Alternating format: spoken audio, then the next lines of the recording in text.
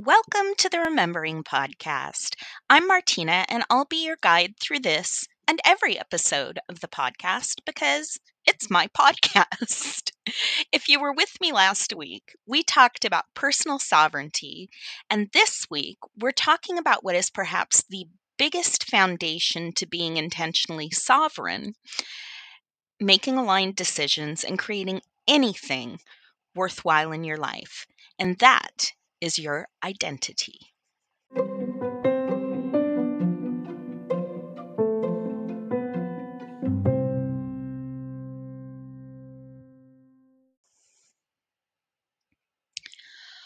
One of the most powerful parts of getting to decide your path and what it is that you want to build and do with your life and work is knowing that you get to shape the story that will become your legacy.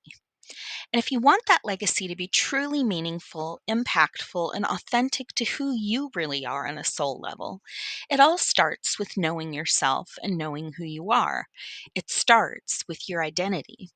And that's why I want to start off today by sharing with you a really beautiful folk tale about a peasant girl called Maryushka, who has supreme clarity around who she is and the legacy she wants to leave behind with her work, specifically her art, and through it, the difference she is going to make in the world.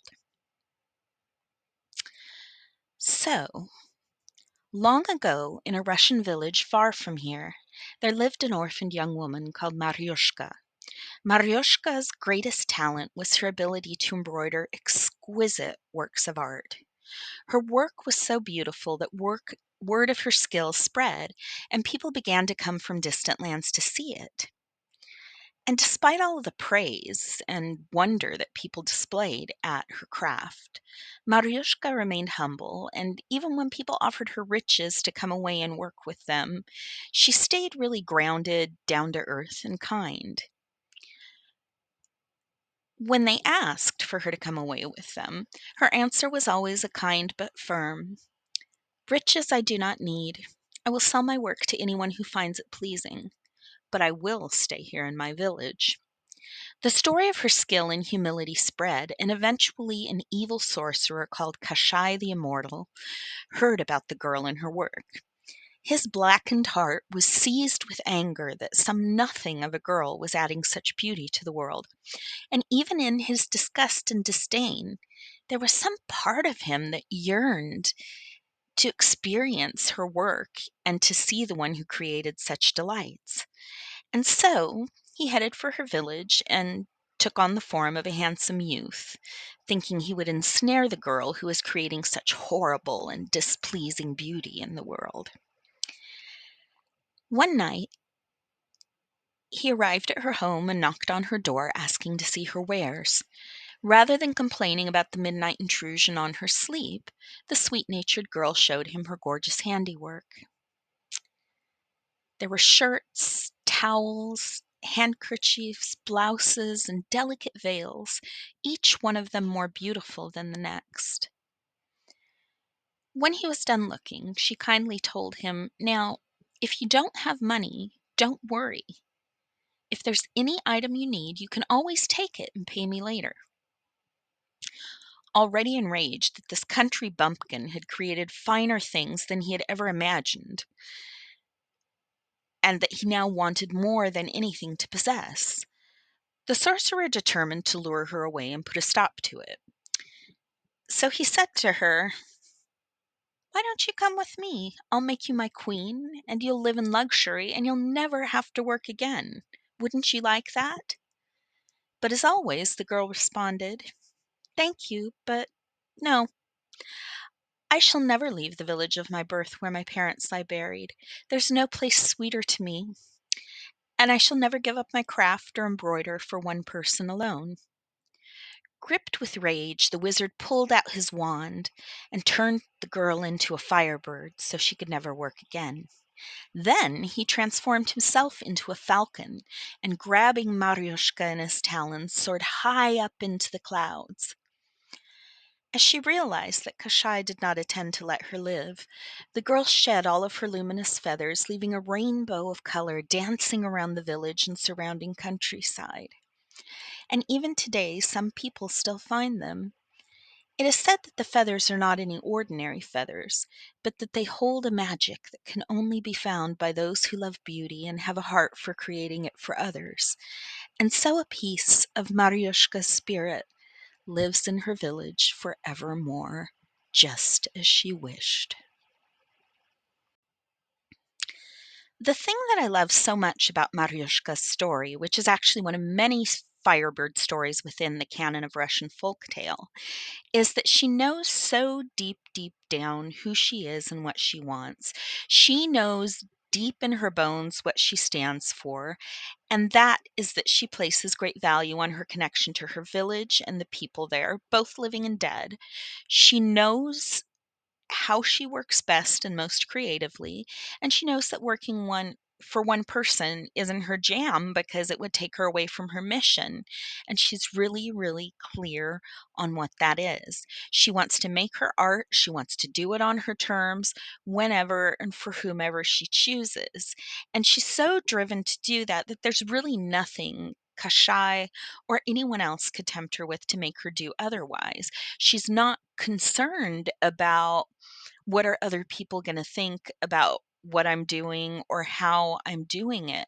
She knows that she wants to make what she's doing accessible to people and available to those who appreciate it and love it. And that's because she's someone who's built an identity that supports her values and what it is she wants to create with her time on this earth. And she has values around how she wants to do it. And all of this provides us with a really beautiful springboard for talking about the magic of identity and the doors that open up when you're really clear on who you are and what you want. So, what is identity? In the most simple terms, your identity is your sense of self, which sounds pretty easy, right? But there's actually a lot more to it. Your identity is built on a lot of things. And your identity, or we could also just say your beliefs about yourself and in part other people and the world around you, will determine everything you will ever do, be, have, or accomplish in this life. If a goal is something that, even if it's something that part of you really wants, if it's at odds with your identity, your chances of achieving it are pretty much zero. It's like the maxim, as above, so below, or you could even say as within, so without, which is the Hermetic idea that there is a fundamental interconnectedness between the physical, mental, and spiritual realms. Or if you want to frame the psychology behind it in a kind of more mainstream way, you could look at Henry Ford and the saying, whether you think you can or can't, you're right. Right? Which was his way of saying that if you don't believe in yourself, if you don't believe in your worthiness, if you don't believe in your capability, no matter how much you may say to yourself, I really want this thing, it's probably not going to happen for you. And your identity goes deeper than just the beliefs about yourself that you make up, right? Because on some level, we make up everything we believe. We decide it based on who we want to be or some experience we've had or sometimes some trauma we've had. But basically, like everything in this world was made up by someone, right? Everything in the world begins as a thought. But the thing that's really tricky about identity is that our thoughts and beliefs, right, or the beliefs that um, create our thoughts, can be conscious or unconscious. We don't always know that we have beliefs, and sometimes, most of the time, those ones that we don't know we have are so deeply seated and ingrained in us that they're the ones that have the biggest impact um, on whether we're going to be limited or have kind of a sky's the limit attitude about what it is that we can do and have and create and all of that stuff. And in addition to that, it gets further complicated by the fact that identity is multifaceted, and you actually don't just have one type of identity, you have several identities and types of identities that are all kind of vying and trying to infuse beliefs into your conception of self all at once, right? So you have a personal identity, which is made up of your unique characteristics, your traits, the roles you play in life, and the qualities that make you who you are. It encompasses aspects like your personality, values, beliefs, interests, and talents. So if I asked you about your personal identity, your answer could be something like, I'm an introvert, a writer, an animal lover, a mom, a childless person who never wants to have kids, an artist, a musician, a pagan, a Muslim, a Buddhist, a liberal, a conservative, a diabetic, or whatever, right? You get the idea. And the thing about your personal identity is that it can sometimes be at odds with how you're truly living in practice, right? It's like people who say, oh, I'm a writer, I'm writing a book, I'm writing a novel, I'm writing a screenplay, whatever it might be, when they're socializing with other people at parties. But in practice, they actually only really talk about writing, but never or rarely sit down and do it, and aren't really creating anything, even though they may really want to, right? And the why they're not doing it is another matter. It could have to do with blocks and things like that, but that's an identity maybe that they want to have but aren't fully living into yet. And the other thing about your personal identity that kind of goes hand in hand with this idea of wanting to have an identity is that you can leverage an identity or frame an identity to support who you want to be, right? For example, if you want to lose weight, you can create an identity for yourself that says, I've been fat all my life. I'm never going to be smaller sized, and that's just the way it is, and that's probably not going to be so helpful. Or you could say, I am someone whose identity is really deeply rooted in the idea that I eat healthy, I exercise regularly, and I take care of myself. And the more you repeat an identity, or really anything else, to yourself, and the more you practice doing it and being it, the more you're going to retrain your brain to believe that's who you are. And when you combine that again with the act of doing things that are complementary to that identity, the more it will actually become who you are, because then you're starting to build habits that support that identity, right? And that's what makes identity so powerful. Anything you put after I am becomes like a magical spell that determines what you believe you can accomplish, and it determines how big your horizons for yourself are going to be from a personal perspective. Where it gets hairy is that you have a lot of different social identities that can either work with your personal identity or against it, sometimes overriding your beliefs about yourself and imposing outside expectations on them. For example, we all have a cultural identity which relates to belonging and identification with a particular culture or ethnic group, which in turn involves having shared customs, traditions, language, history, and values. So, cultural identity can greatly influence your worldview and self perception. Someone who is has grown up somewhere surrounded by people like them is going to have a really different worldview than someone maybe who didn't. For example, for me, as a first generation German American, I grew up speaking German at home with my mom because her English wasn't really great when I was young, and also because we lived in Germany for the first few years of my life. And I spoke English with my dad because he didn't speak German. And our holidays and traditions as I was growing up was kind of a mishmash of German and American customs, which makes me, or made me, still makes me, I guess. It made me different from the other kids I grew up with.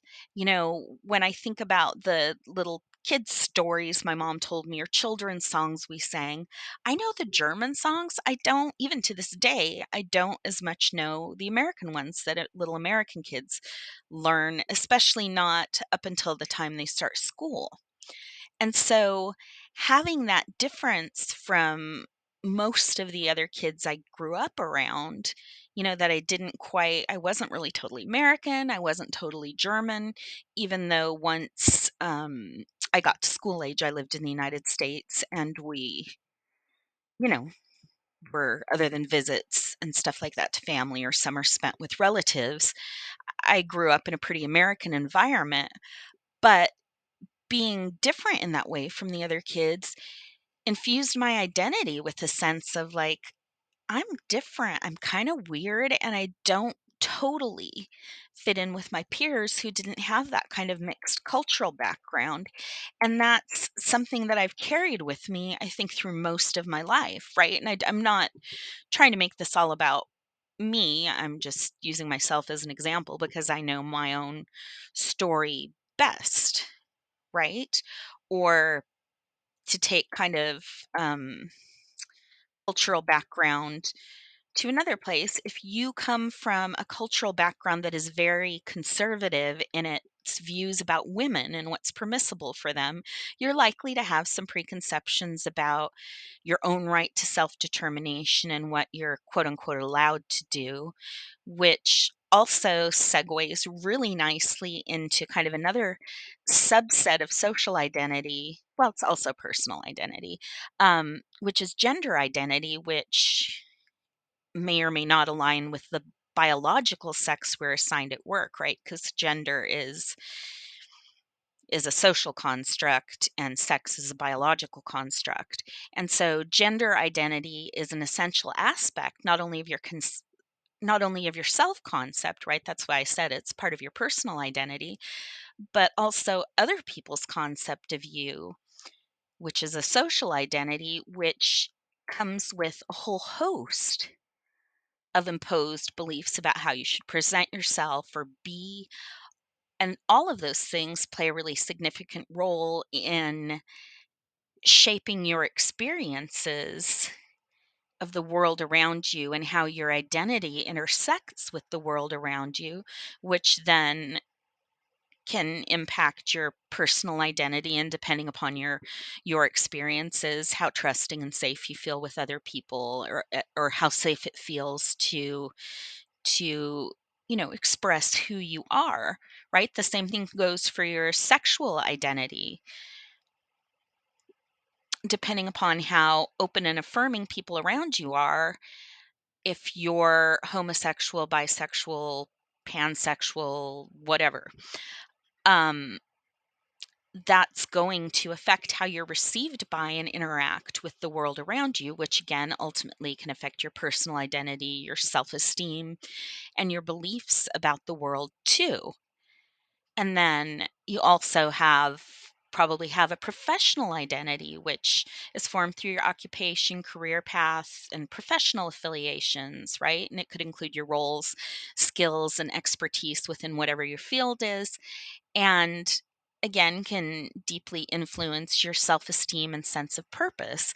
And I would say, especially in the United States, sometimes we place too much value on professional identity, right? I mean, I think we all know the example of when you meet a new person as an adult, most people don't come up and say, "Hey, I'm Michelle. What's your favorite color? What do you really enjoy doing?" Most people introduce themselves and put themselves forward with their professional identity or asking about what you do for a living, which I think is really sad sometimes because there's so much more to us than how we earn our money. And in fact, in many cases, a lot of people don't necessarily earn their money doing something they're that is really completely aligned with who they are. It's just, if you're lucky, you get to combine who you are and your mission and personal identity with what you put into the world in terms of a profession, but that's not always the case for everybody. So it's kind of sad that that's kind of how we put our foot forward. And then the last kind of identity that I want to talk about is digital identity, because in the modern world, where most of us, at least, you know, the couple holdouts who are maybe total Luddites, don't have this, but most of us have social media accounts, right? So your digital identity, which is kind of a newer type of identity, encompasses your online presence, activities, and interactions. It's almost kind of like your personal brand, right? And it includes things like your profiles on social media platforms, online communities, how you present yourself on social media, which I think any of us who have ever been on Facebook, Instagram, or some other platform for more than 5 minutes know that the digital identities that people create are often really contrived and possibly not at all reflective of who a person is in real life.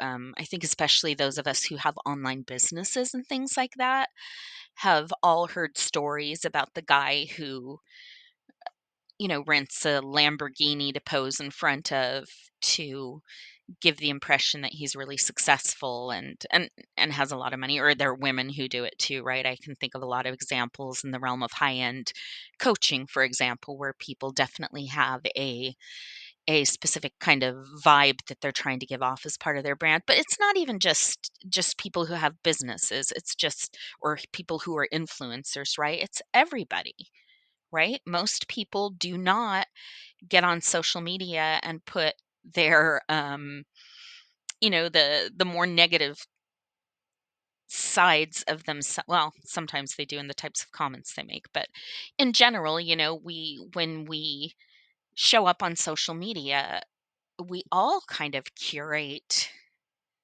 how we present ourselves. If you know someone anywhere really, but especially on social media, you're getting this kind of tiny sliver of who they are. You're getting this little picture, and that picture may be filtered, um, and not at all emblematic of who the person is in real life.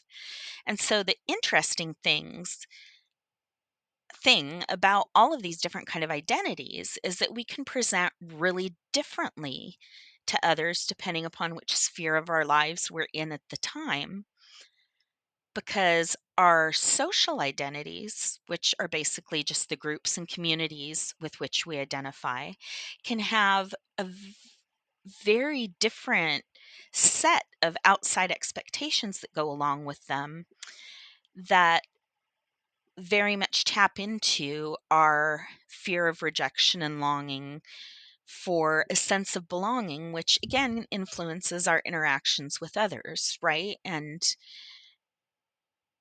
in my view, if we really want to experience true kind of connection to each other, as well as connection to something, bigger than ourselves, and alignment and real genuine growth and fulfillment, the identity that you really want to focus on strengthening is your personal identity. That's the identity whose voice you want to be the loudest, and we want to maybe silence the roar of all of these social identities, which can sometimes have imposed expectations and even influence our picture of ourselves, to the point that we're not really seeing who we really are because we're so mired in who we're expected to be.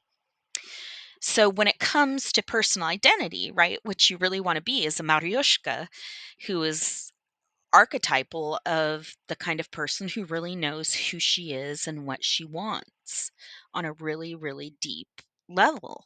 And it might surprise you to know or maybe not after hearing about these different types of identities and how they influence you, and that you can choose which voices you're going to listen to in identity formation, that you actually have more power to consciously create and shape your personal identity than you might think or might have once thought. Meaning that while your culture, upbringing, experience, and other identities can inform your personal identity, you really do have the personal sovereignty and authority to decide what it is you're going to believe about yourself, whether that is coming from yourself or from other people, right? You can choose not to believe everything you hear. And so you can choose to be guided by societal norms and expectations of who you should be and what you should want and how you should act in the world, or you can follow your heart and sense of true self. It's your choice, but I know which one I would hope you would pick. Now, at the same time as you have sovereignty and the ability to intentionally choose what you're going to believe about yourself, I know that that is easier said than done. As we've talked about several times before, one of our core lizard brain needs as human beings is this need for acceptance, which means that our fear of rejection can make the idea of stepping into our fully embodied, authentic selves, into our true identity, pretty daunting. And yet, if we can push past this very human barrier of fear of judgment, it's so liberating because something magical happens when we're finally ready to say, I am captain of my own ship. I'm the only person who has to live my life. So I'm going to step up and just be myself. And that is that we start to attract more of our people to us.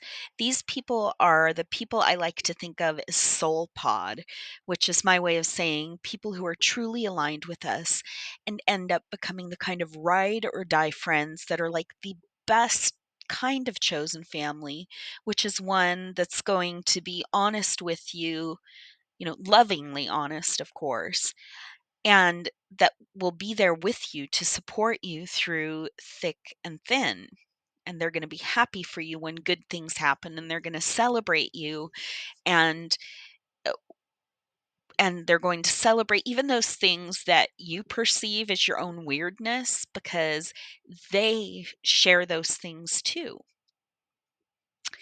And the other thing that happens is that the weight of the weight that comes with living inauthentically, right? Which includes feelings of emptiness, dissatisfaction, disconnecting, not fitting in anywhere. That weight starts to lift.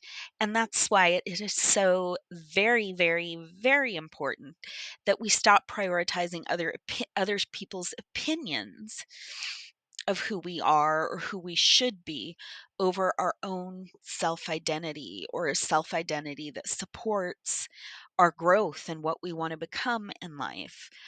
Um, and if you want to dig a little deeper into your self identity and maybe even find some ideas about yourself that you may not be totally conscious that you have, one of the things that I think is kind of fun to do is I once took a course, and I can't remember the name of the person who taught it. I want to say it was Isabel something, but it was many years ago.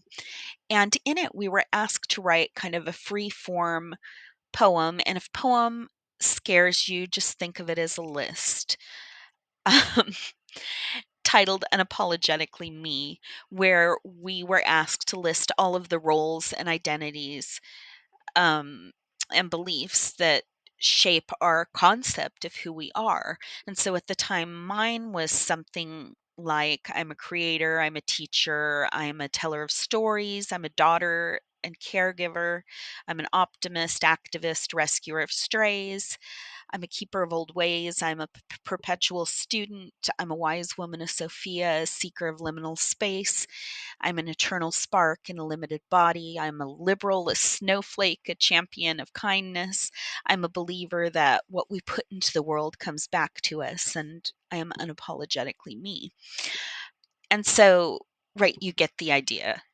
And actually, the liberal snowflake part, I just added in. I don't think snowflake was actually uh, a term that was used at that time. But it's not one I find offensive, because I actually think that being empathetic and caring about people is not an insult. It's actually kind of a badge of honor. But at any rate, political terms aside, try the exercise of writing out your identities, and you may gain some insights into your beliefs about yourself and start to identify which ones are supportive and which ones are not. Right? And you can even add some identities that speak to who you want to be and work on growing them by developing habits that are going to support who you want to become. And it's worth the time and effort, because life is so much sweeter when you can just show up as yourself, right?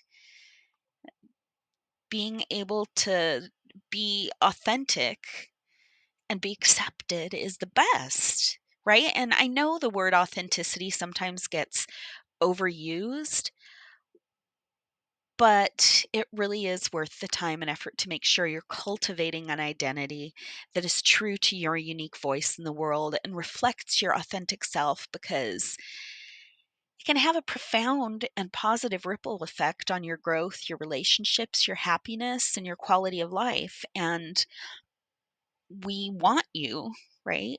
And the royal we, I guess. Well, I want you to, and I hope you want you to um, live the best life possible. And as Pollyanna-ish as it probably sounds, we need more people in this world who are happy and kind and passionate and true to who we are, because we need more heart and spirit aligned creative caregiver leaders and change makers in the world.